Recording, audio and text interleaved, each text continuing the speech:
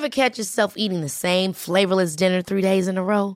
Dreaming of something better? Well, HelloFresh is your guilt-free dream come true, baby. It's me, Keke Palmer.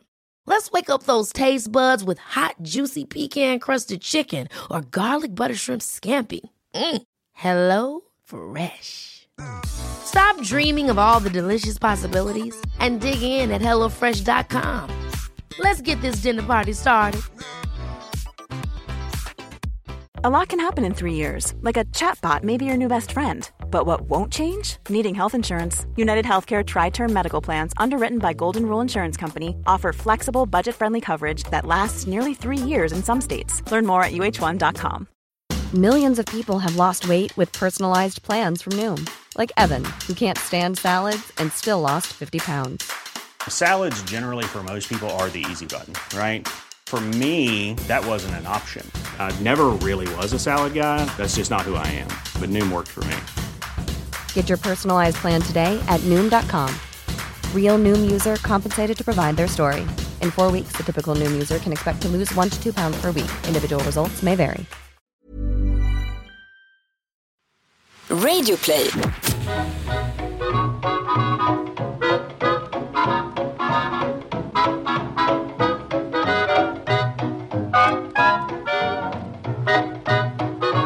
Jag är ett fan av Connie Willis tidsreseromaner. Det är en typ av lågmäld och smart science fiction som är helt egen både i innehåll och ton. Hennes Blackout och All Clear är fantastiska skildringar av Storbritannien under andra världskriget, och i julas läste jag The Doomsday Book och spenderade många timmar i tät mörk medeltid. I Willis böcker besöker historiker svunna tider genom tidsresor, och dessa möjliggörs genom The Net, som hon kallar det. Och i The Doomsday Book får vi följa Kivrin Engel som en Oxford-historiker, och bara några veckor efter att hon anländer till en by på engelsk landsbygd på 1300-talet så börjar folk runt omkring henne hosta och insjukna och dö. Och vad är det som händer? Något har gått fel. Hon skulle ju inte hamna i 1340. Man kan inte hamna... Hon är mitt i digerdöden. Och där i den fruktansvärda episoden av europeisk historia så utspelar sig faktiskt en riktigt bra roman. Men det är inte bara Willis som har hittat inspiration bland pandemierna. I Stephen Kings Pestens tid från 1978 ödeläggs hela världen av ett virus. Kvar blir 2 stridande falanger. I Darkest Dungeon, som är ett helt fantastiskt spel, korsbefruktas tät H.P. Lovecraft-stämning med de mest ikoniska figurerna från digerdöden. Du kanske vill spela som pestdoktorn med sin karaktäristiska näbbmask. Eller varför inte som flagellanten med trasiga kläder, metallförsedd piska och en längtan efter smärta som går ut och över såväl intet ont anande fiender som dig själv. Det här är bara ett axplock från populärkultur där pest och sjukdom gör sig känd. Det finns många fler exempel, och vi kommer kanske beröra några fler av dem vart efter avsnitten rullar på. För denna fruktansvärda pest, digerdöden, representerar en av de största prövningarna mänskligheterna på denna sida Atlanten någonsin utsatts för.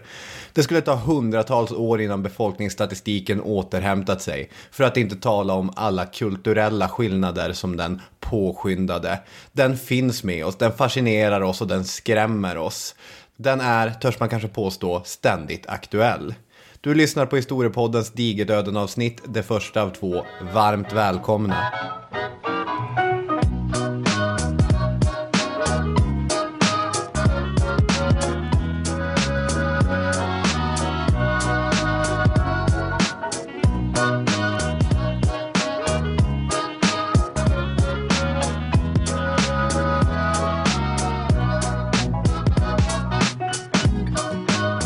Ja, välkomna till Historiepodden. Och du som har pratat om tidsresor och så här heter ju Robin, heter du. Ja, det var nära att jag hette Daniel där, såg jag. Ja, det är jag som heter Daniel. Som sitter här i en rosa t-shirt som det står La Gazzetto dello Sport på framsidan. Jajamän. Det här beror ju på att jag leder, det är ledartröjan jag har på mig här då.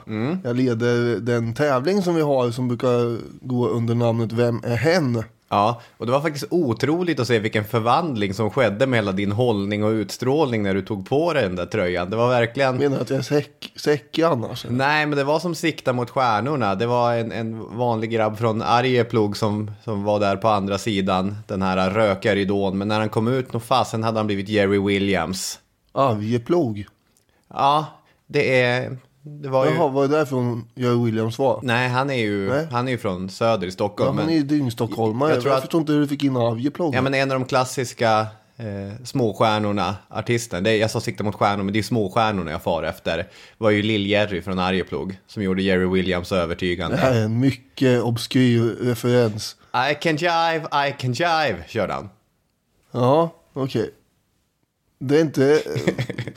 Första gången du drar det här sikta mot stjärnorna jämförelsen, det gjorde du för bara någon vecka sedan. Ja, jag har fått den på huvudet. Jag använder lite grann, se hur den funkar. Hur som helst, den här utstyrseln jag har på mig betyder ju att vi ska hoppa in i en ny omgång av Vem är hen? Jag leder ju med 3-0. Just det. Och vi hoppar in på det direkt så vi har det överstakat så att säga. Ja. Det kan ju sluta så illa att jag måste ta av mig den här. Ja. Det vill man ju inte. Jag känner mig som en riktig sån här, en ledare helt enkelt. En riktig cyklist. Bloddoping och allting. Tyst nu. Det är ju en hemsk sport på det sättet givetvis. Men det är väldigt romantiskt. Alltså det finns ju någonting över cykelsport också. Nu är ju inte... Kraftverk och... Ja. Hen.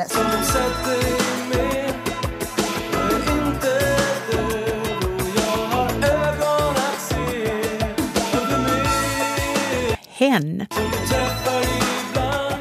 Det här är inte cykling vi gör. Släpp det här nu. Nervös. Lance Armstrong.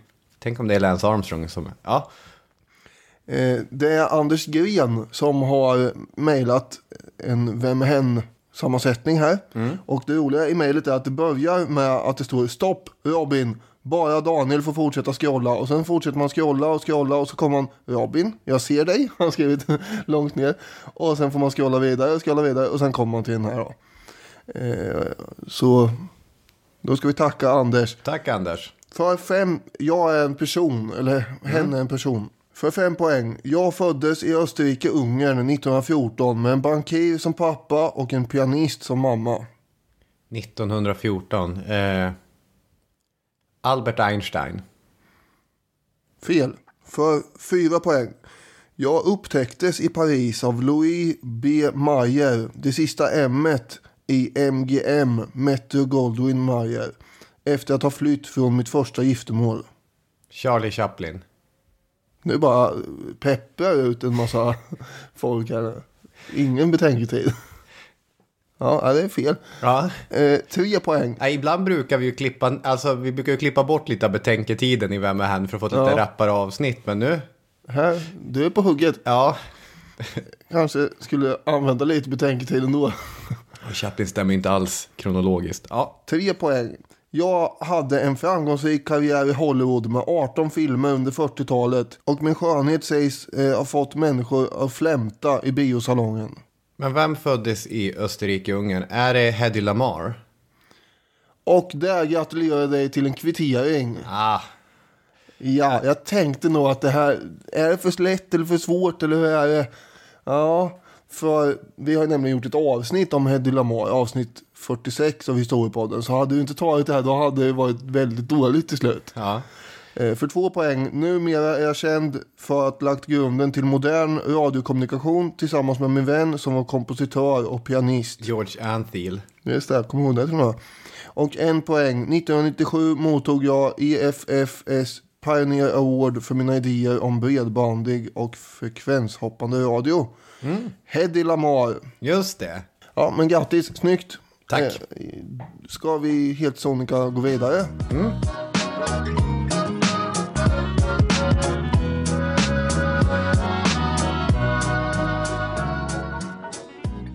Okej, vi ska prata om den pestepidemi som brukar kallas digerdöden. Den som väller fram över Europa 1347, 48, kanske 49. Ja, fram till 50 också. Hela den raden. Till och med något år. 51. 52 tror jag med. Ja. Det är väldigt... Jag har redan skjutit mitt mitt förtroende här i sank. Nej, men jag tänkte att man kan börja med att säga någonting om källorna och om grejerna som vi har läst och förhåller oss till. För det finns ju vissa avsnitt där jag törs utropa att vi är enda podden i världen som har berört de här ämnena. Tågolyckan i Akavare och Getås. Det kan inte vara så många poddar som har gjort avsnitt om det. Nej. När jag åkte förbi Getås här för några veckor sedan, då tänkte jag, just det, här small det. Ja, så var det. Men det finns också avsnitt där ämnena är av en sån dignitet att många andra har gjort avsnitt tidigare. BBC's In Our Time har ett jättebra avsnitt om digerdöden. Hardcore History har ett, sett till Dan Carlins nivå, ganska dåligt avsnitt om digerdöden. Men det är ett av de allra första avsnitten och jag och du vet hur svårt det är att börja med en ny podd. Det är inte lätt innan man hittar tonen där i början. Han börjar sitt avsnitt på ett intressant sätt med ett citat från historikern David McCullum. History is a lesson in proportion. Det finns alltid någonting i historien som sätter samtiden och ens egna problem i sån löjlig proportion. Jag tänker få saker är lika effektivt på det som digerdöden. Och redan från början ska man kanske göra en shout-out till Dick Harrisons bok Stora döden, som är standardverket om digerdöden på svenska. Ja, det är en mycket bra bok. 400-500 sidor där Dick Harrison mycket grundligt och från en mängd olika perspektiv går igenom medeltiden och digerdöden. Dick Harrison är aldrig så mycket på hemmaplan som när han skriver om medeltiden och framförallt pesten. Nej, det är ju alltså, medeltiden är ju hans forskningsområde. Ja. Han är ju så otroligt mångsidig. Han har ju skrivit 100 000 böcker om alla ämnen. Precis, det är ungefär som vi poddar här om allt möjligt. Precis, men när han skriver om medeltiden, det är som när du pratar ubåtar eller? Då känner du att där går du inte på grund. Finurligt. Tack så mycket. Ja, i alla fall. Det finns ju en mängd andra böcker såklart. Mikael Nordbergs Den dynamiska medeltiden. Har några år på nacken men är fortfarande en jättebra bok om medeltiden. Har vi också läst det? Ja, precis. Barbara Tuchmans En fjärran spegel. Den har jag ju tittat mycket i, ja. Det är ju, om man ska så här kofota in en liten 8 mars internationella kvinnodagen passning så vill jag lyfta Barbara Tuchman. Det här avsnittet, det första släpps ju den 4:e och det andra avsnittet släpps den 11:e, så vi har ju kvinnodagen i mitten. Vi ska alltså släppa 2 avsnitt om pesten. Ja, precis. Det tror jag sa i inledningen också. Ja, så kanske jag. Men Barbara Tuchman var ju ingen yrkeshistoriker. Hon var ganska delvis bespottad av akademin på sin tid. Men hon var otroligt läst eftersom hon är en så begåvad skribent. Och som har skrivit dels den här boken om 1300-talet och En fjärran spegel. Men hon skrev också Det stolta tornet om världen inför första världskriget. Och vill man dra väldigt hårda växlar på Tuchmans författarskap så kan man säga att hon har räddat världen. Jaha. Därför att John F. Kennedy läste Det stolta tornet och blev så berörd av det att han tvingade alla i sin, vad heter det, presidenten omges administration att läsa den. Så inför Kubakrisen så hade alla precis läst den här fantastiska boken om hur världen snubblade in i ett världskrig. Ja, det är sant, ja. Han var väldigt fängslad av den boken. Och det var, nu är det historia om man säger så i sin tur. Ja. Men det var en väldigt tur att han var försiktigt lagd här. Ja, verkligen. Jag har dessutom läst lite grann i Karsten Alnäs historien om Europa. Jag har läst lite grann i Peter Frankopan som tar upp digerdöden i sin nya Sidenvägarna. Det finns mycket att läsa. Men för mig är vi har inte all tid i världen, om man uttrycker sig så. Nej. Och då har jag hållit mig till Harrison, Tuchman och Nordberg, ska jag säga. Jag tänkte börja med att prata om den världen som pesten tog. Hur den såg ut. Det skulle kunna bli en härlig walk down memory lane för oss eftersom mycket av det här är sånt vi har gjort avsnitt om tidigare. Så kan man ge små passningar till nya lyssnare. Här finns små guldkorn ni kan gå tillbaka och lyssna på. För Europa var, hör och häpna nu Daniel, under 1300-talet å ena sidan mycket mer enat än vad det är idag. Och andra sidan mycket mer fragmentariserat. Hur går det här ihop, tänker du? Du ser väldigt pillemarisk ut. Jag vet inte vad det är här för look. Med enat så menar jag den så kallade katolska enhetskulturen. Som innebar att de allra flesta delade samma världsbild, delade samma värderingar och ansåg att den här andliga makten var långt mycket viktigare än vad en världslig makt egentligen kunde vara. Det är klart, vi kommer beröra både islamiska makter och inte minst stifta bekantskap med Europas judar vad det lider. Men ändå, i Europa råder en enhetskultur och en värdegemenskap som jag tror är svår att förstå i ett så hyfsat splittrat samhälle som vi lever i. Är det att dra det för långt? Kanske. Ja. Jag tror ändå att det finns ganska mycket som förenar idag med som kanske inte fanns då. Nej, det är sant. För å andra sidan så är det konstigt egentligen att prata om Europa överhuvudtaget på 1300-talet. Du har pratat om det tidigare i den här podden att Europa egentligen uppstår senare och som en reaktion på turken och det framväxande Osmanska riket. Att på 1300-talet var väldigt få som liksom Carl Bildt skulle säga att jag är europé. Nej, eller som Avia Sayama sjunger om Europa. Ja, just det, hon vill leva i Europa. Ja. Jag vill leva i Europa. Jag vill älska och sjunga här. Jag vill skratta och gråta och dansa. En handelsman från Genova sa inte, här kommer jag, en europé. Nej. Harrison skriver, Europa bestod av oräkneliga kungadömen, furstendömen, grevskap, biskopsdömen, stadsstater och små bonde- och riddarvälden. Långt fler än 1000 politiska enheter som i all väsentlighet skötte sig själva. I det frankiska riket, det fanns där, representerade kanske en starkare kungamakt och starkare stater på framväxt. Lite grann före den perioden vi ska prata om så hade kungen Filip den fjärde öppet tagit fighten med påven.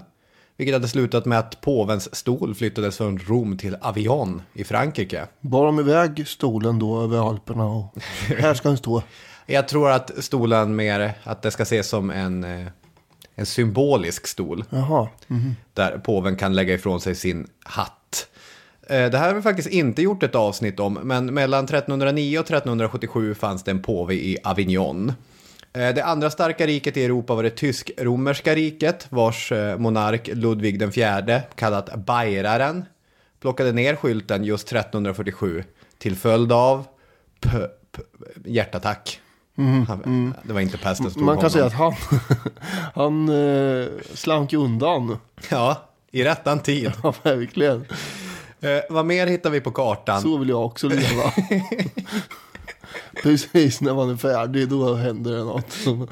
Okej, vinka och gör till varon som alla känner den. Folk står och snyftar på din begravning och dagen efter kommer klimatkatastrofen och atomvintern. Ja, jag vet inte om det här är lämpligt att skämta om. Nej, såklart inte. Men hur ska man bemöta mörkret om inte med galghumor? Vad mer hittar vi på kartan? Aragonien och Katalonien ju. Vilket vi har gjort ett avsnitt om. Avsnitt 178. Ett handelsrike med maktcentra på nordöstra Iberiska halvön med kontroll över såväl Korsika som Sardinien och Neapel och södra delar av Italien i allmänhet. Handelssupermakt.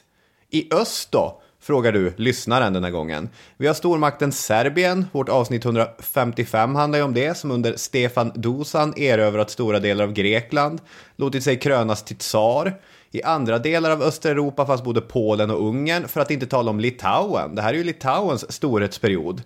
Vid 1300-talets slut omfattade Litauen ett mycket stort territorium från Östersjön till Svarta havet. Alltså nutidens Litauen, Vitryssland och Ukraina. Och där var inte alla kristna. Där nådde kanske inte enhetskulturen helt och fullt. Vilket ledde till vad då? Korsriddarstaten Tyska orden. Just det, jag tänkte nog att du skulle landa där till slut. För det har vi också gjort ett avsnitt om. Jajamän, de bedrev kampanjer där, korståg. Historiepodden avsnitt 66. Ja, snyggt. På 1200-talet hade våg efter våg av mongolisk invasion skapat ett rike som innefattade enorma delar av världen. Avsnitt 20 och 22 av Historiepodden. När denna makt skulle konsolideras delade den upp i lagoma bitar som olika kaner, barn och barnbarn till Djingis skulle se efter. Batu hette den son som skulle komma att sitta som kan vid Gyllene horden. Centrat var egentligen steppen norr om Svarta havet, men egentligen alla ryska furstar var organiserade under Gyllene horden. Då har du hela medeltidens historia här nu, ja. Eller vad är frågan om? Ja, men här ska vi ha bitarna. Jaha, ja. Jag är nästan färdig med den också, för om vi följer blicken neråt på kartan, vi har ju fortfarande ett bysantinskt rike för bövelen. Men det börjar gå på konstgjord andning nu. Tidigt 1300-tal började det Osmanska riket annonsera sin närvaro i regionen, och det kommer dröja drygt 100 år innan den sista spiken körs ner i den konstantinopelska kistan. Avsnitt. Ja, du frågar mig här. 4. Just det. Behöver vi all den här informationen för att sen prata om pesten? Jag tog för övrigt Konstantinopel på 10 poäng på finalen På spåret. Ja. Det var igår. Ja, det var bara... Fick jag in det? Ja. Ja och nej, man behöver inte all den här informationen. Men dels tycker jag man ska få betalt för att man tidigare har lyssnat på avsnitt och lärt sig grejer. Ni vet faktiskt ganska mycket, även om inte ni kommer ihåg allting så kommer ni ihåg vissa saker om de här rikena. Nu utgår du från att alla har lyssnat på allt du har pratat om. Det finns de som har lyssnat. Ja, det är jättebra, men tänk om det är ungefär som när man ska ha prov nästa lektion och man bara, nu har vi gått igenom allt det här kan ni nu, vi har pratat om det här flera veckor. Och sen sitter eleverna där med stora ögon och bara, vad är det här? Jag har aldrig hört talas om. Det händer ibland att vissa inte har hört talas om saker och ting, även fast de har, så att säga, varit närvarande. Men vet du vad, Daniel? Repetition är kunskapens moder. Ja. Så därför så kör vi den här snabba genomgången. Ja, det är bra, alltså jag ska vara tyst nu. Ja. Och samtidigt så kan man säga så här att allt det här sitter ju, när man pratar om pesten så sitter de här olika delarna ihop också. Mongolrikets framväxt har främjat handeln längs med Sidenvägen. De italienska stadsstaterna, där kommer det att gå skepp lastade med dyrsaker varje dag. Vi har en värld som inte är global. Man har ju inte tagit sig över Atlanten i någon större bemärkelse. Men vi har en värld som är sammankopplad av sjö- och landväga handelsleder. Så är det. Vilket inte bara är positivt i den här aspekten. Nej, verkligen inte.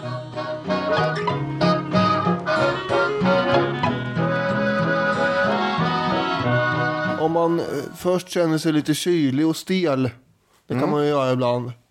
Men sen om man också får en stickande känsla, ja då, jag vet inte vad man har drabbats av då riktigt, men det skulle kunna vara något väldigt dåligt. Om man sen då börjar se bölder ploppa upp som kanske också är svarta, eller man får se svarta fläckar på kroppen. De här bölderna kanske är av storleken av ett ägg eller ett äpple, då är det illa. Sitter kanske ofta i skrev eller armhålor och sådär. Lymfkörtlar. Tuchman skriver så här: de sjuka led svårt av smärtor och avled snabbt, inom 5 dagar efter de första symptomen. I och med att sjukdomen spred sig uppenbarade sig symptom som ihållande feber och spottande av blod istället för bullnaderna och pestbölderna.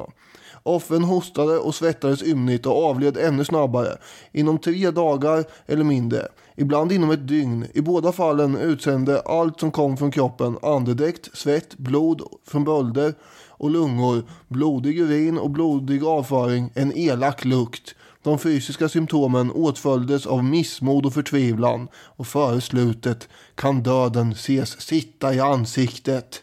Oj. Det här är ju symptom då på en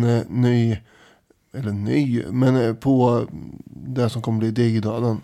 Det finns ju olika varianter av den här sjukdomen. Jo, precis. För i de läroböcker som jag och du brukar använda när vi undervisar gymnasieungdomar, då står det att digerdöden var egentligen böldpest, lungpest och blodpest. Och det är ju sant och också inte sant på ett sätt. Ja, precis. Alltså böldpest är ju kärnan så att säga. Den infekterar blodomloppet och leder till de här bölderna och inre blödningar som i sin tur skapar de här svarta fläckarna som är så himla skräckinjagande. Mikael Nordberg, han skriver ju att om bölderna brister inom en vecka, då finns det en chans att överleva. Men oftast så dör man ju helt enkelt mellan 4 och 8 dagar. Och dödligheten i den här böldpesten är, han skriver 60-90% och Harrison skriver 50-80%. När det gäller böldpest så skriver Harrison så här: det är med böldpest allting börjar. Här finns epidemins kärna. Sjukdomen sprids via bett av infekterade loppor, vilka i sin tur får sjukdomen genom att suga blod av infekterade gnagare. När loppans mage är fylld av pestbakterier klumpar de ihop sig och bildar en plugg som blockerar den strupkanal motsvarande matstrupe längs vilket blodet sugs in. En blockerad loppa blir hungrig och uttorkad, vilket gör att den frenetiskt uppsöker nya offer. Eftersom strupkanalen är blockerad kan loppan inte hålla kvar allt blod den suger in. Och förr eller senare strömmar en del av det tillbaka till det loppangripna djuret. När så sker överför blodet pestbakterier och djuret infekteras. Så den här lilla loppan, den lilla loppan i sin lilla loppmage, söt liten loppmage, får en liten bakterieklump. Ja. Och den bakterieklumpen består av de här bakterierna som heter Yersinia pestis. Just det. Alltså på ett sätt är ju allt du någonsin trott dig vet om digerdöden mer eller mindre sant. Det här att det är loppor och gnagare som är orsaken och att det hela handlar om böldpest. Det handlar om pesten, det handlar om Yersinia pestis. Det har ju varit den bästa gissningen i alla tider. När jag slår upp Vilhelm Mobergs gamla Min svenska historia som han skrev för 50 år sedan, så står information som är mer eller mindre riktig. Men det har ju blåst ganska mycket bakom kulisserna om vad det egentligen har varit för sjukdom. Ja. För den ena diskussionen har ju handlat om vilken påverkan som digerdöden egentligen hade på sin efterföljande historia, hur många som dog och så vidare. Den kanske vi kan ta sen. Men sen finns ju också en diskussion inom historieskrået som handlade om vad är det här för sjukdom egentligen? Till exempel så är Graham Twigg i sin Biological Reappraisal of the Black Death presenterat hypoteser kring att det egentligen rörde sig om antingen tyfus eller mjältbrand istället. Ja, jag läste det där. Mjältbrand. Ja. Det låter ju inte troligt det här. Men det som Twigg och andra människor på samma sida av debatten torgförde för att få det här mjältbranden att verka rimlig, det är att pestbakterier som förlitar sig på andra världar, råttor, loppor och löss, kan inte ha spridit sjukdomen snabbt nog i det klimat som rådde på 1300-talet. Det måste röra sig om något annat. Vad har han för argument för det här då? Nu har inte jag läst Graham Twigg innan och utan, men det är ju att man hade tittat på klimatet, man hade tittat på hur svartråttan som har varit den här som man har främst pekat på, var den klarar sig, vilka klimatförhållanden den trivs i, och att det inte ska ha liksom funnits förutsättningar för en råttexplosion under de här åren. Men min förståelse är dock att den här diskussionen är sedan 2010 i all egentlig mening avslutad. Dick Harrison har skrivit i Forskning och framsteg en artikel som heter Värre än forskarna anat, då han presenterar ett forskarteam som har undersökt en massgrav från digerdödens dagar. Och där har man analyserat DNA och proteinrester i skelett och liksom lagt bortom allt rimligt tvivel att det faktiskt är Yersinia pestis som de här människorna har avlidit av. Ja, jag tror att det är det vi ska jobba utifrån. Sen så, om jag bara får skjuta in det, så finns det ett norskt forskarteam som är ganska duktiga på att få ut artiklar. Nils Christian Stenseth är en norsk biolog som i sin forskning har försökt peka på att det är inte svartråttorna, va? Han tror att det är en form av ökenråtta som har varit den stora smittbäraren. Gerbils kallar han det i de här engelska artiklarna. Och dessutom så menar att det behöver inte vara den här råttloppan heller. Det finns massa andra små blodsugare som kan ha spridit den här pesten. Och då har han suttit och gjort såna här simuleringar där man prövar med olika gnagare och olika loppor. Och det här svartråttan och den här pestloppan, han får inte det att stämma i sina simuleringar. Så att det kan fortfarande finnas lite dispyt om vilken gnagare och vilka små blodsugare det handlar om. Men vilken bakterie som i alla fall människor blir smittade av, det vet vi. Jag höll på att säga att det här är mycket av akademiskt intresse, men det är precis det det är. Ja, det är akademiker som debatterar. Den andra varianten är ju lungpest. Ja, just det. Som utvecklas ur böldpesten. Det är ju en mer elakartad variant som infekterar lungorna och som sprids genom andning, alltså från människa till människa, eller kanske snarare då från lunga till lunga. En person som har lungpest hostar eller kräks upp blod och saliv. De här salivdropparna kan ju andas in av en annan människa. Det här är den värsta smittovägen. Och det är egentligen den största skräcken även idag, att någon av våra influenser ska typ fågelinfluensan muteras så att den sprids så. Precis. Det var ju förfärligt. Enda fördelen med lungpesten är ju dess extremt höga dödlighet. Ja, det är ju ingenting som är positivt för en själv att den är så effektiv. Nej. Spridningen hinner inte bli lika omfattande som i böldpest till exempel, eftersom världen hinner dö helt enkelt innan den har träffat på särskilt många andra. Inkubationstiden för lungpest är bara några timmar och sen så inträffar då döden inom 2 dygn, oftast kanske samma dag. Och dödligheten är 100%. Det finns ett ganska intressant spel som man kan ladda ner på sin telefon. Nu kommer jag tyvärr inte ihåg vad det heter, men du spelar som en pandemi.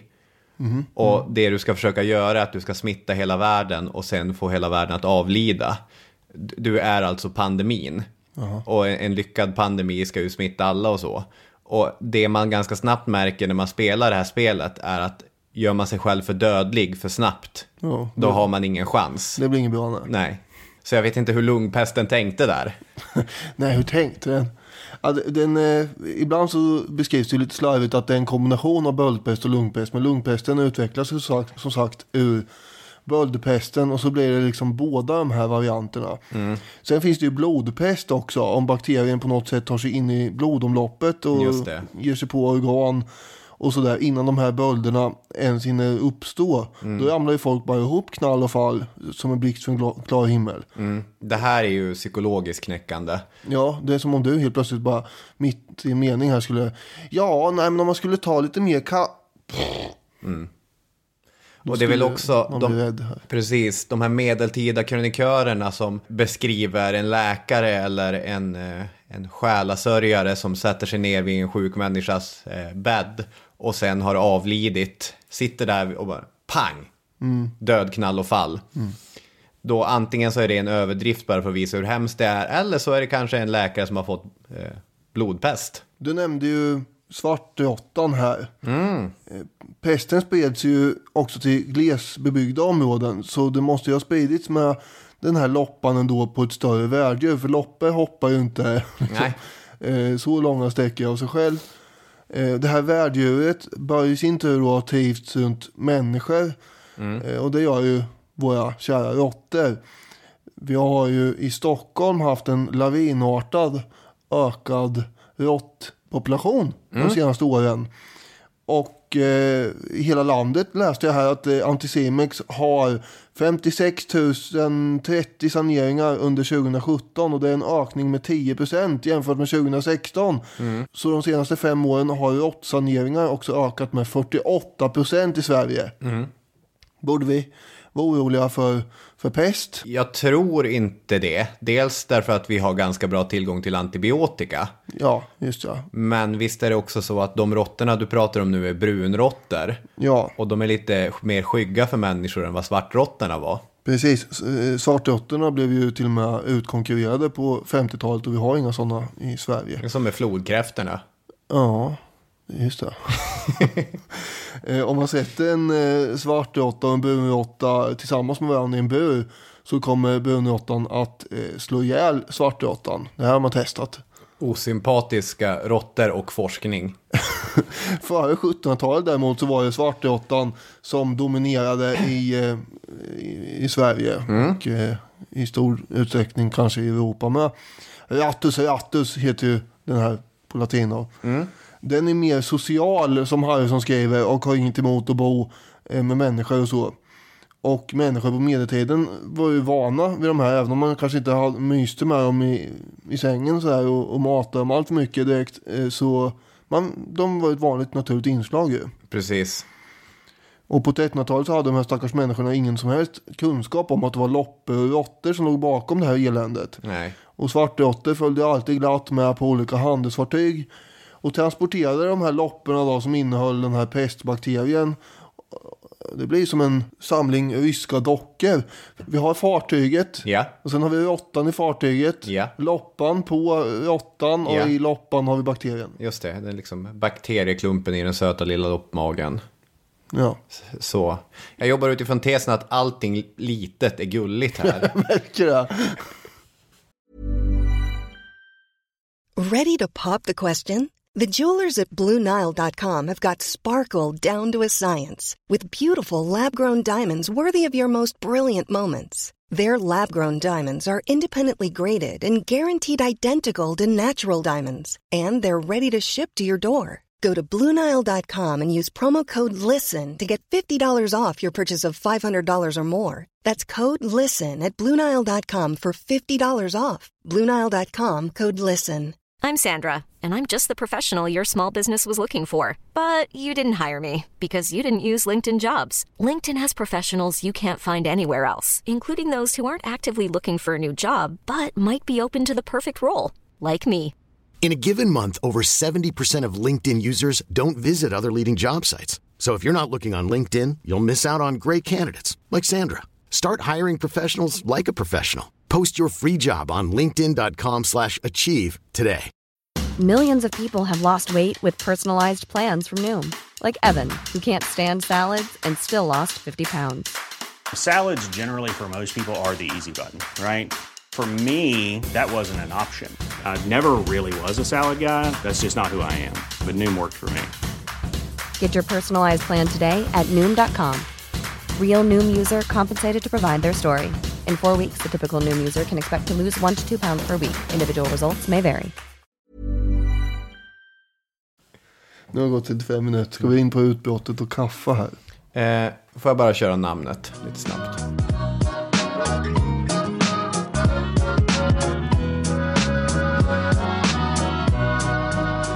Innan vi sätter igång det här utbrottet då, så tycker jag det kan vara intressant att ha med sig namnet. Vart kommer digerdöden? Eller vad kallades det här? Vart har vi fått de här klassiska namnen ifrån? Digerdöden, Black Death och så vidare.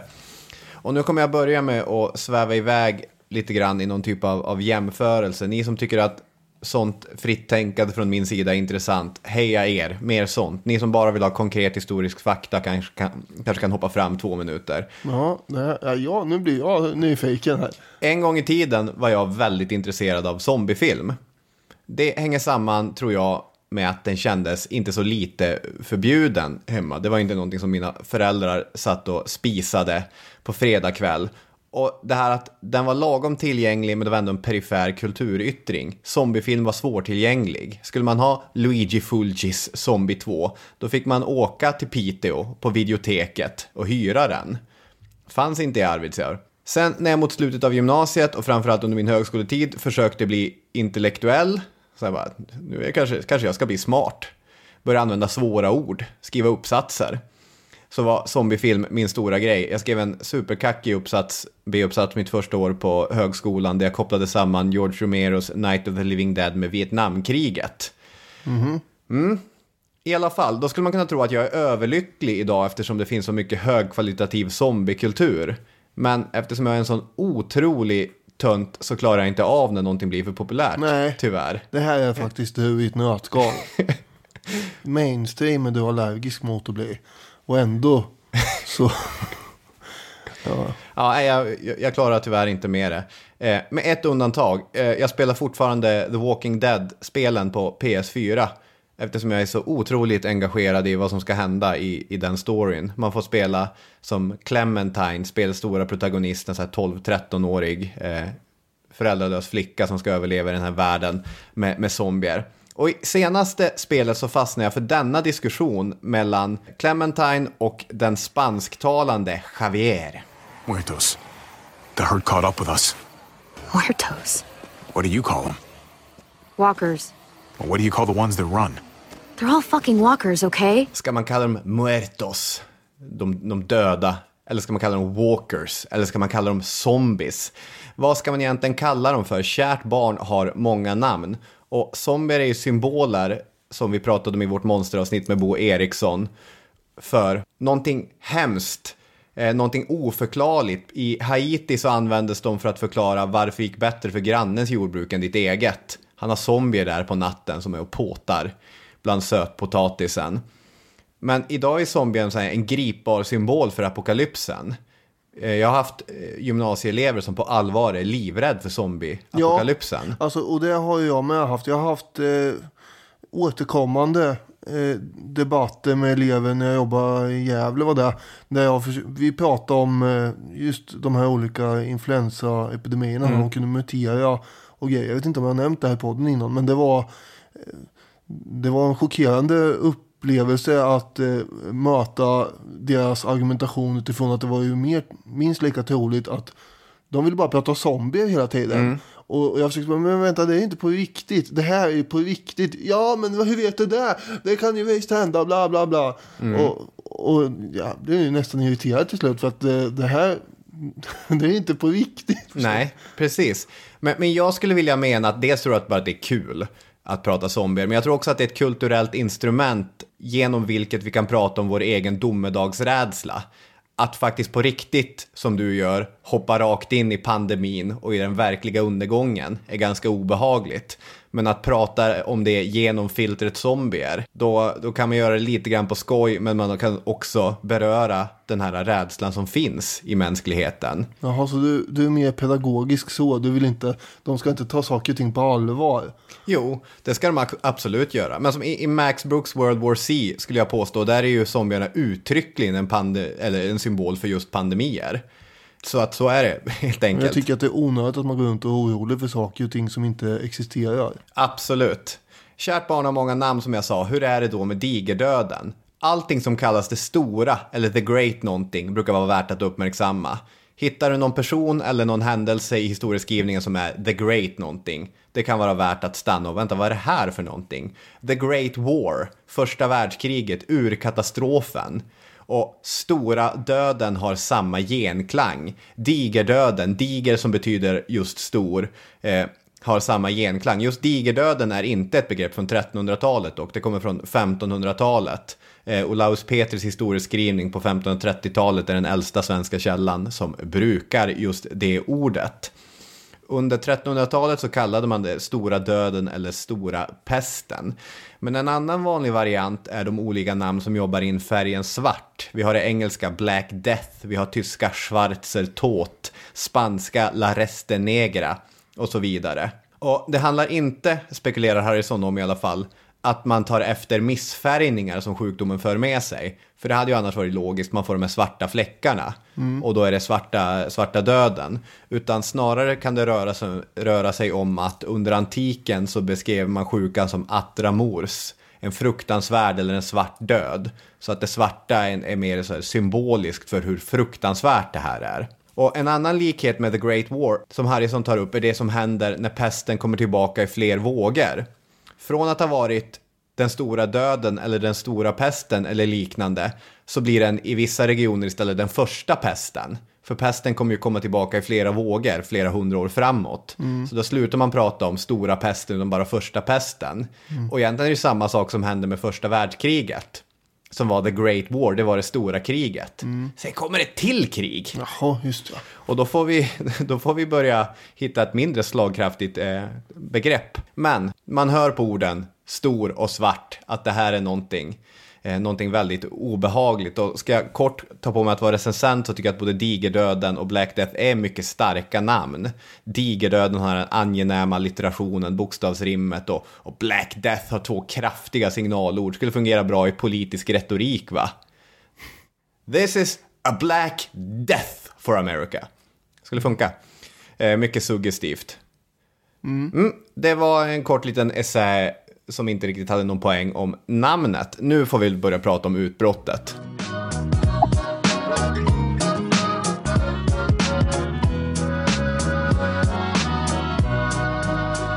Men någon poäng har väl, det är väl intressant att veta varifrån ord kommer. Ja. Så det tycker jag visst det. Och apropå varifrån saker och ting kommer. 1346 så nåddes Europa av rykten om en smitta som har dragit genom Centralasien och Indien och Persien och Egypten. Sen har ju då människor en förkärlek för överdrifter på den här tiden. Så man sa att hela Indien var avfolkat och att hela regionen var täckt av lik och sådär. Påven Clemens den sjätte är en filur som vi kommer att stöta på i de här 2 avsnitten. Han satt sig ner och gjorde en del djärva uppskattningar av hur många som kunde ha dött där borta. troligen, kom man fram till, hade 23 840 000 människor kollat vippen. Oj. Hur han har gjort den här uträkningen över hur många som dog i Centralasien och Indien förtäller icke historien, men ändå. Många kan ha varit. Vi vet icke någonting egentligen om det här. Men inte ens Clemens med sitt fulla stall av statistiker i Avignon där kunde komma fram till en exakt siffra. Nej, ja, det var ju den här då. 23 840 000. Jo, men det är ju bara en gissning. Alltså det är ju något han har plockat ur luften. Ja, så är det. Ja. Men någon större förfäran över det här drabbas man inte av, för man tänkte ju inte att det här skulle komma till Europa, inte nej. Det är nog ingen fara. Men då har vi en handelsstation som heter Kaffa som ligger på Krimhalvön. Just det. Som handelsstaden Genoa har där. Det var deras slutstation för den östliga handeln. Så där höll de till ibland. Och i mitten av 1340-talet så har vi ett gäng tatarer som belägrar den här stan. Och det är en khan från Gyllene Horden som heter Jani Beg som leder den här belägringen. Stan är ju på svältgränsen och håller på att klappa ihop här och vi klarar inte mycket mer. Då plötsligt börjar de här tatarerna själva få problem och soldater börjar få bölder och dör och Jani Beg står där och kliar sig i huvudet och undrar hur ska jag lösa det här nu. Då får han till slut, efter att han bestämmer att det här går inte, vi måste dra oss tillbaka. Men innan dess så får han den briljanta idén att helt enkelt med hjälp av katapulter skjuta in sina döringar innanför murarna till den här stan Kaffa. Så uppfanns biologisk krigsföring. Ja, det brukar ju nämnas som första exemplet på det här. Nu visste ju inte man någonting om bakterier och sånt på den här tiden, så att jag undrar om det var, han tänkte det förmodligen mest att den här stanken som de här liken liksom sprider kommer, och det kan de gott ha. Så kanske de mår så dåligt att de ger upp eller något. Och det här var ju förstås oerhört förfärande för alla inne i stan. De enda som blev glada var väl stans svartråttor som flockas kring liken här. Och då har vi en massa hungriga loppor på de här liken som hoppar över. De sitter där med sina fullproppade strupar och man tänker, här kommer det nya världar. Så hoppar de över på de här svartråttorna som i sin tur då springer iväg någonstans i något skrymsle och dör. Och då får ju lopporna helt enkelt hoppa på människorna istället. Och snart så börjar ju folk helt sonika få pesten och dö. Och när de genuesiska handelsmännen märker det här, att folk sitter och hostar och får bölder överallt, då vill man helst inte vara kvar i stan. Så de hoppar på sina fartyg och drar iväg helt enkelt. Och man vet väl inte riktigt hur många av de här fartygen som där alla helt enkelt dog och seglar omkring vind för våg ute på Svarta havet. Men 12 stycken lyckas ju ta sig fram till Messina på Sicilien 1347. Ska man vara lite så här trist och säga att både Dick Harrison och egentligen de flesta historiker brukar ju berätta den här svulstiga historien om katapulterna och så vidare. Och så sen efter så säger de, gick det till så här? Kanske. Det är ju baserat på den italienska kronikören Gabriele de Mussis återgivelse av det hela. Och det är ju ingen som kan leda i bevis att de faktiskt skickade över liken med katapult. Det finns ingenting som talar mot att de inte skulle ha gjort det. Nej, verkligen inte. Men tatarerna och mongolerna var inte... Varför inte liksom? Men en stadsmur skulle inte ha hållit infekterade råttor ute ändå. Pesten hade ju kunnat leta sig in i Kaffa utan katapultande lik och inte. Så är det ju förstås.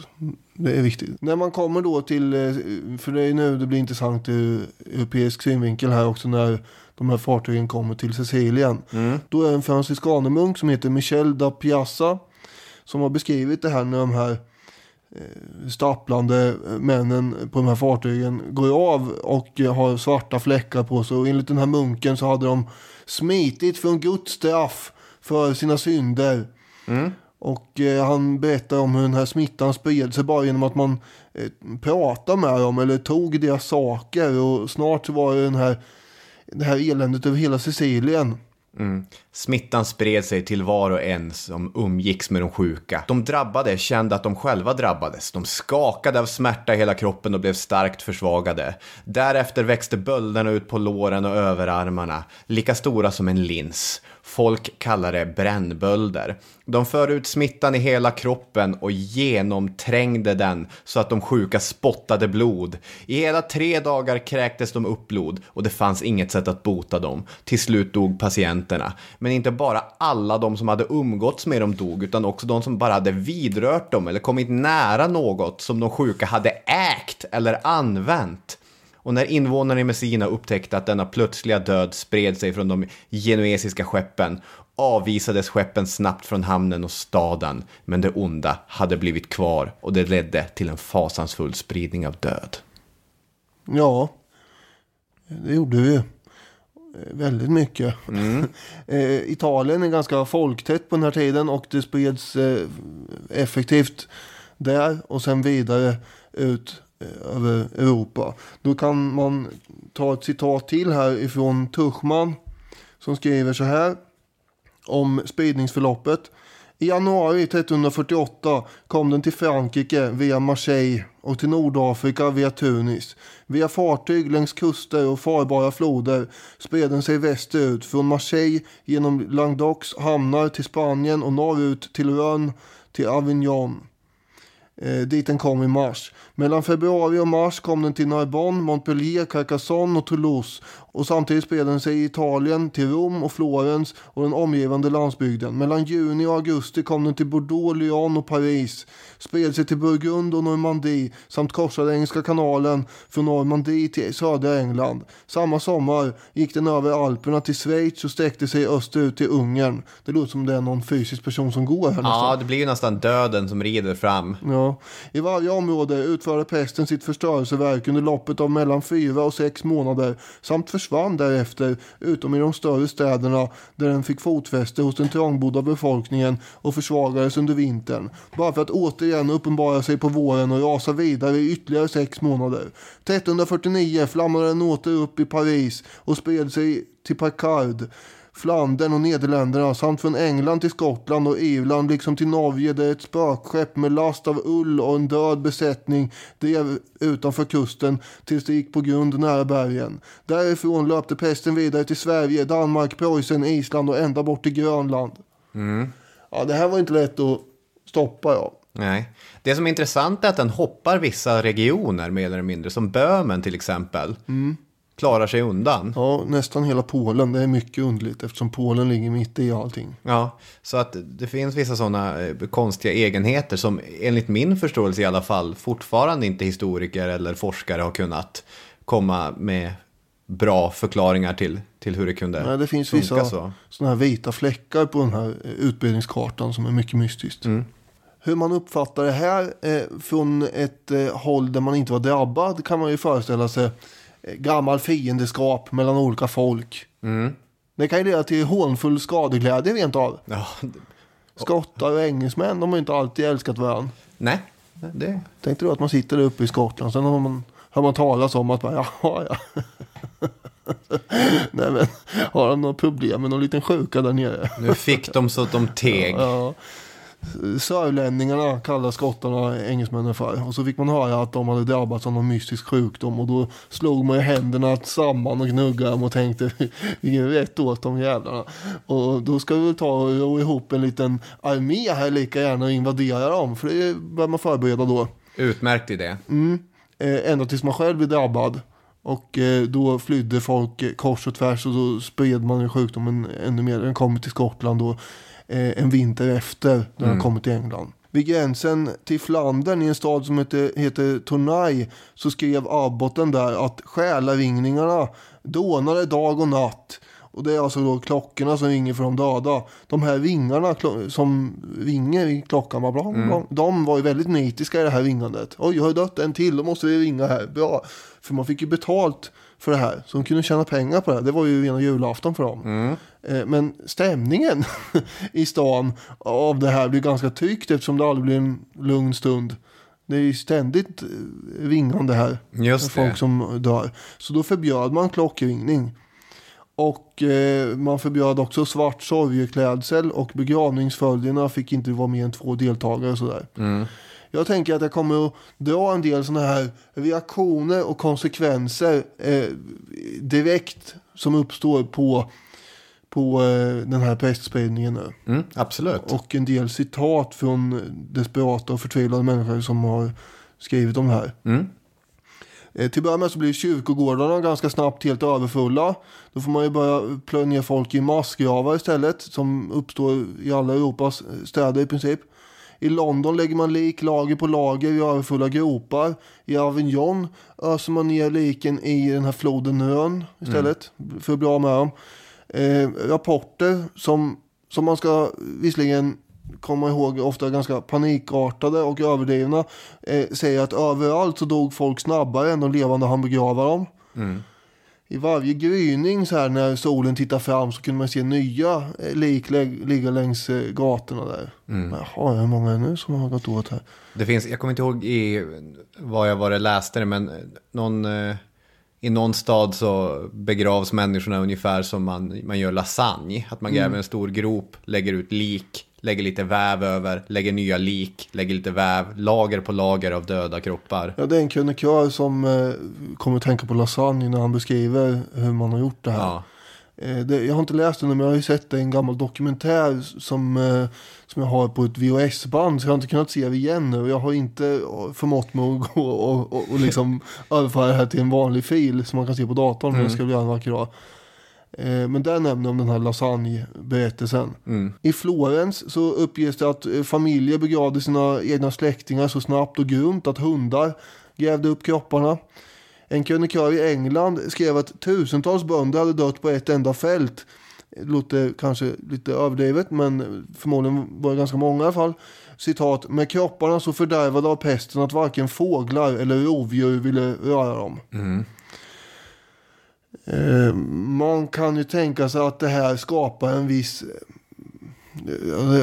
det här skapar en förskräckelse utan like.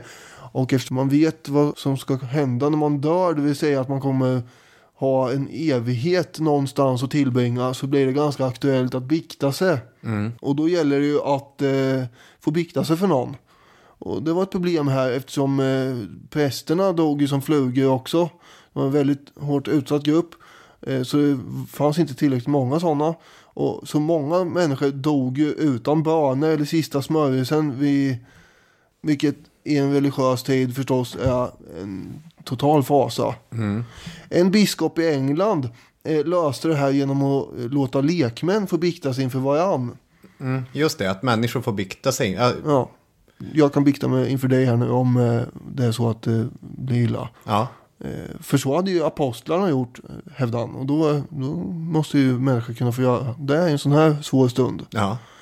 Det var till och med så illa att biskopen förkunnade att om ingen man finns tillstädes, till och med en kvinna kan ta emot bikten. Ja, då har det gått långt. Men vår vän påven, Clemens den sjätte, han tyckte att det här funkar inte, hörni, det funkar inte. Vi ger alla som dör i pesten syndernas förlåtelse bara rakt av så här. För att undkomma det här problemet, så att inte folk skulle få ångest över det också i onödan. Det låter ju sympatiskt i och för sig. Ja, han har sina både ljusa och mindre ljusa stunder. Ja, precis. Måste man säga. Det är inte den knäppaste påven som har suttit. En krönikör i Siena skrev: och ingen grät hurdan hans förlust än var. Ty nästan alla inväntade döden, och människorna sade och trodde: detta är världens undergång. I Italien hade åren före pesten slog till, det var ett missväxt, det hade varit arbetarupplopp, och Cola di Rienzo hade ju gjort en revolution, och det kan man lyssna på i avsnitt 118. Det borde jag ha fått med i min historiska exposé där. Jag tyckte faktiskt det. Ja, det borde jag ha skjutit in, jag glömde det. Men nu skjuter jag in det istället nu. För det är precis innan det här händer. Dessutom så utbryter en jordbävning 1348 med fullständig förödelse mellan Neapel och Venedig. En olycka kommer sällan ensam, som man brukar säga. Så är det.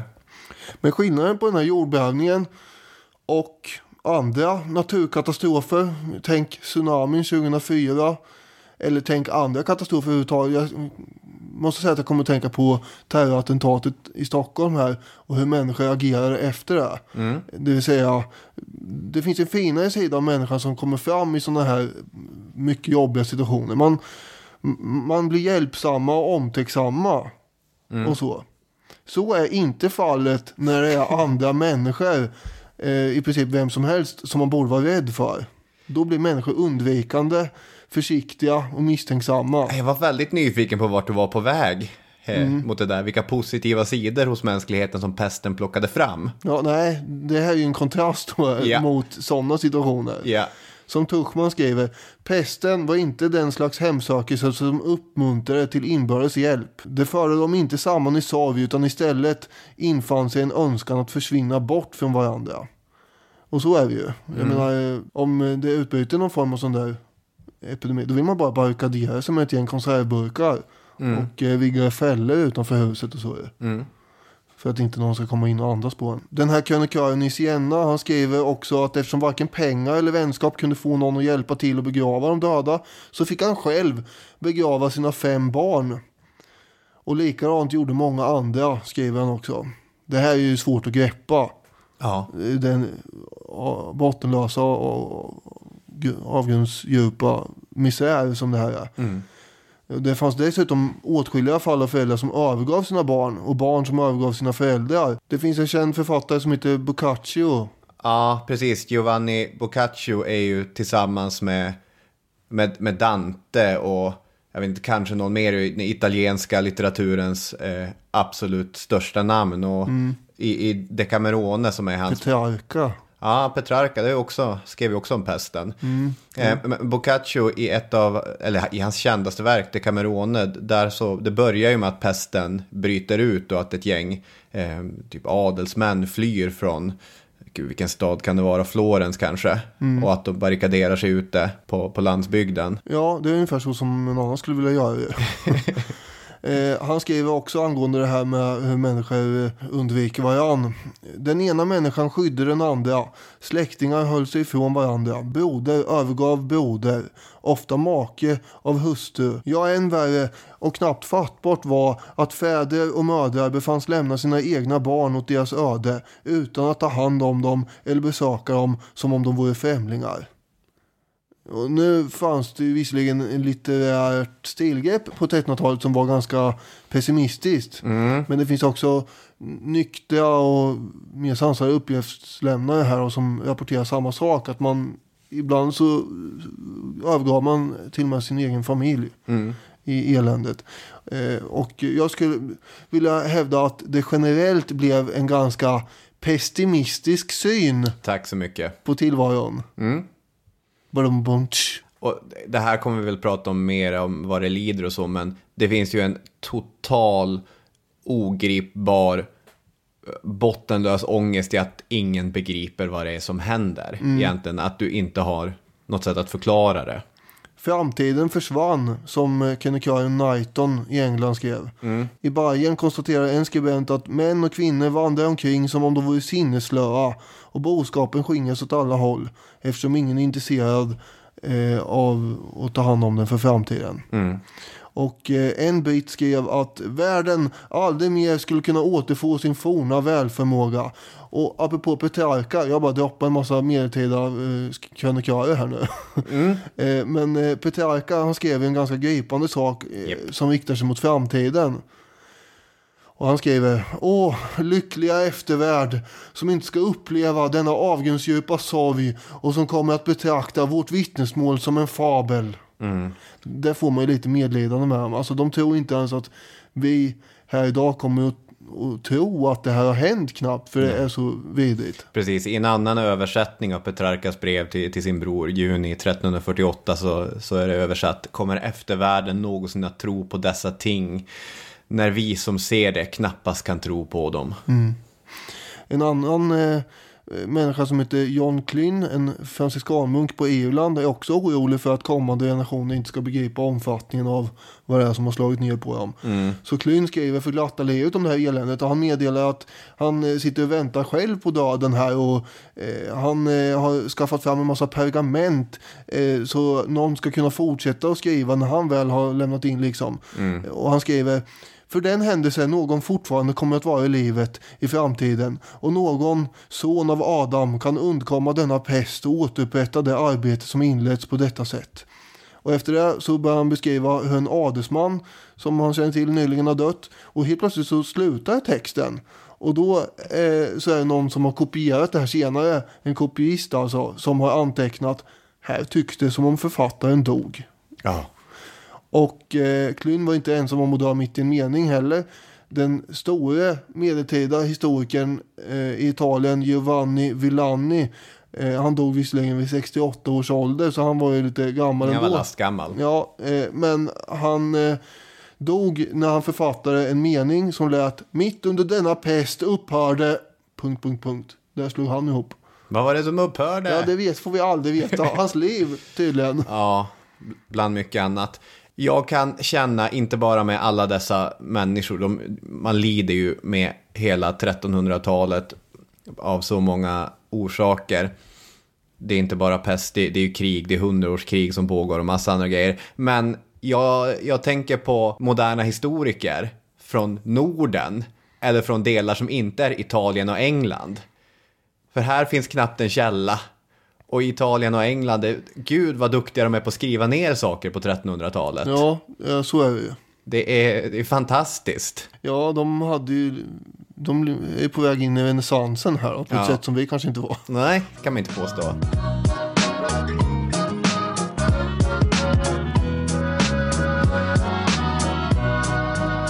Där har vi då målat upp en ganska, skulle jag säga, gripande bild av hur människorna i det som vi tänker på som Europa drabbas.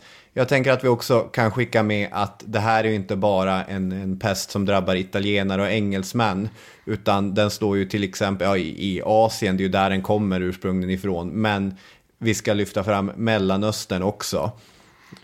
Det är ju som du var inne på här, källmaterialet är väl lite knepigare där borta, precis som det är i Norden. Precis. Därför det blir ofta Italien och Västeuropa. Men vi har ju en av historieskrivningens absolut största stjärnor som är verksam i den muslimska världen under denna period. För 1332 föds Ibn Khaldun. Jo, och han är ju väldigt produktiv, visserligen. Och med honom så får vi de första försöken till en vetenskaplig historieskrivning om den regionen. Mellan 1375 och 1378 skrev han sin världshistoria.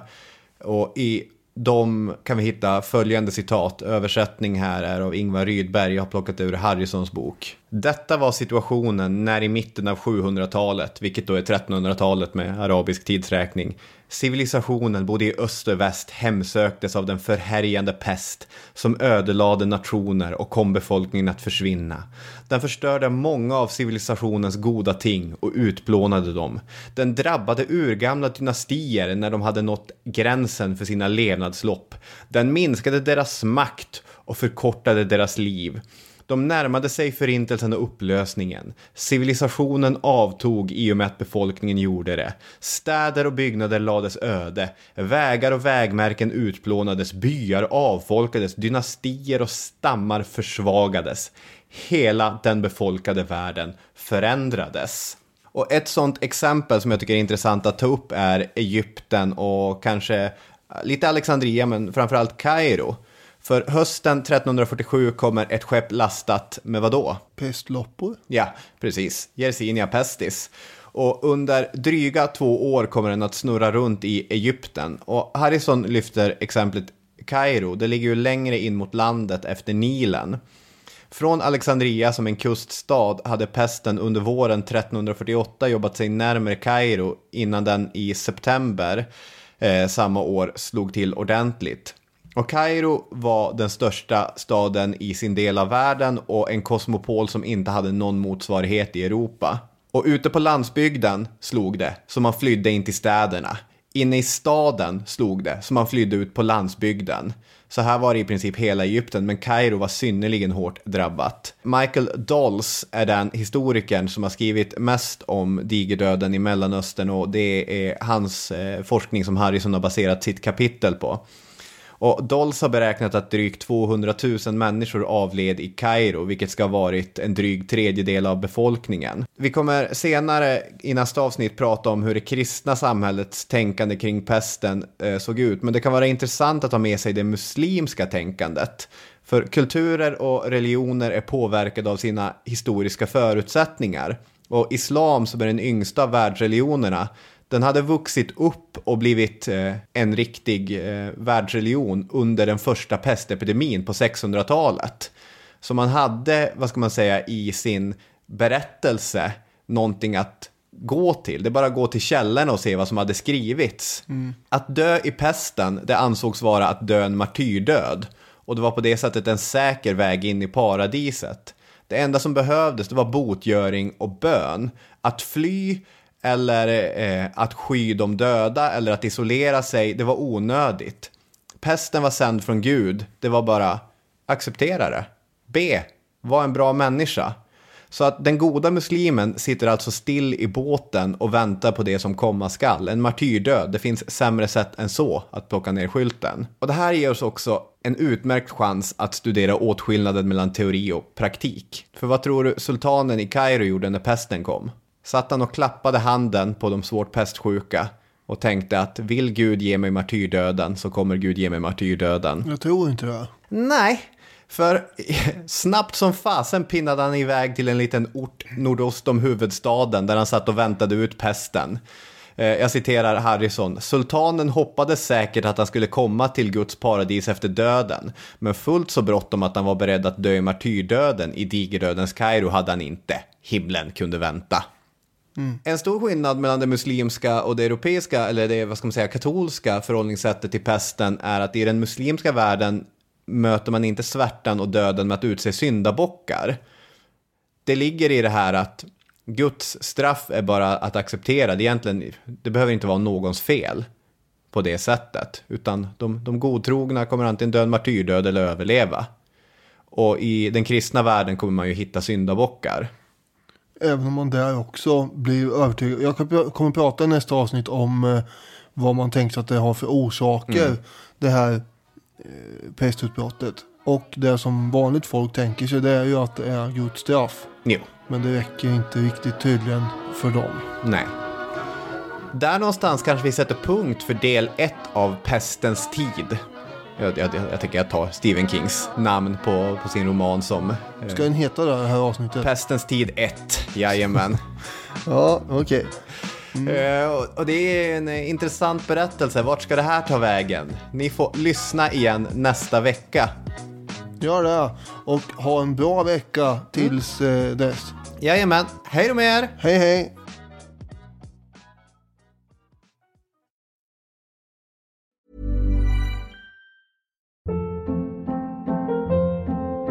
Hold up. What was that? Boring. No flavor. That was as bad as those leftovers you ate all week. Keke Palmer here, and it's time to say hello to something fresh and guilt-free. Hello Fresh. Jazz up dinner with pecan-crusted chicken or garlic butter shrimp scampi. Now that's music to my mouth. Hello Fresh. Let's get this dinner party started. Discover all the delicious possibilities at HelloFresh.com.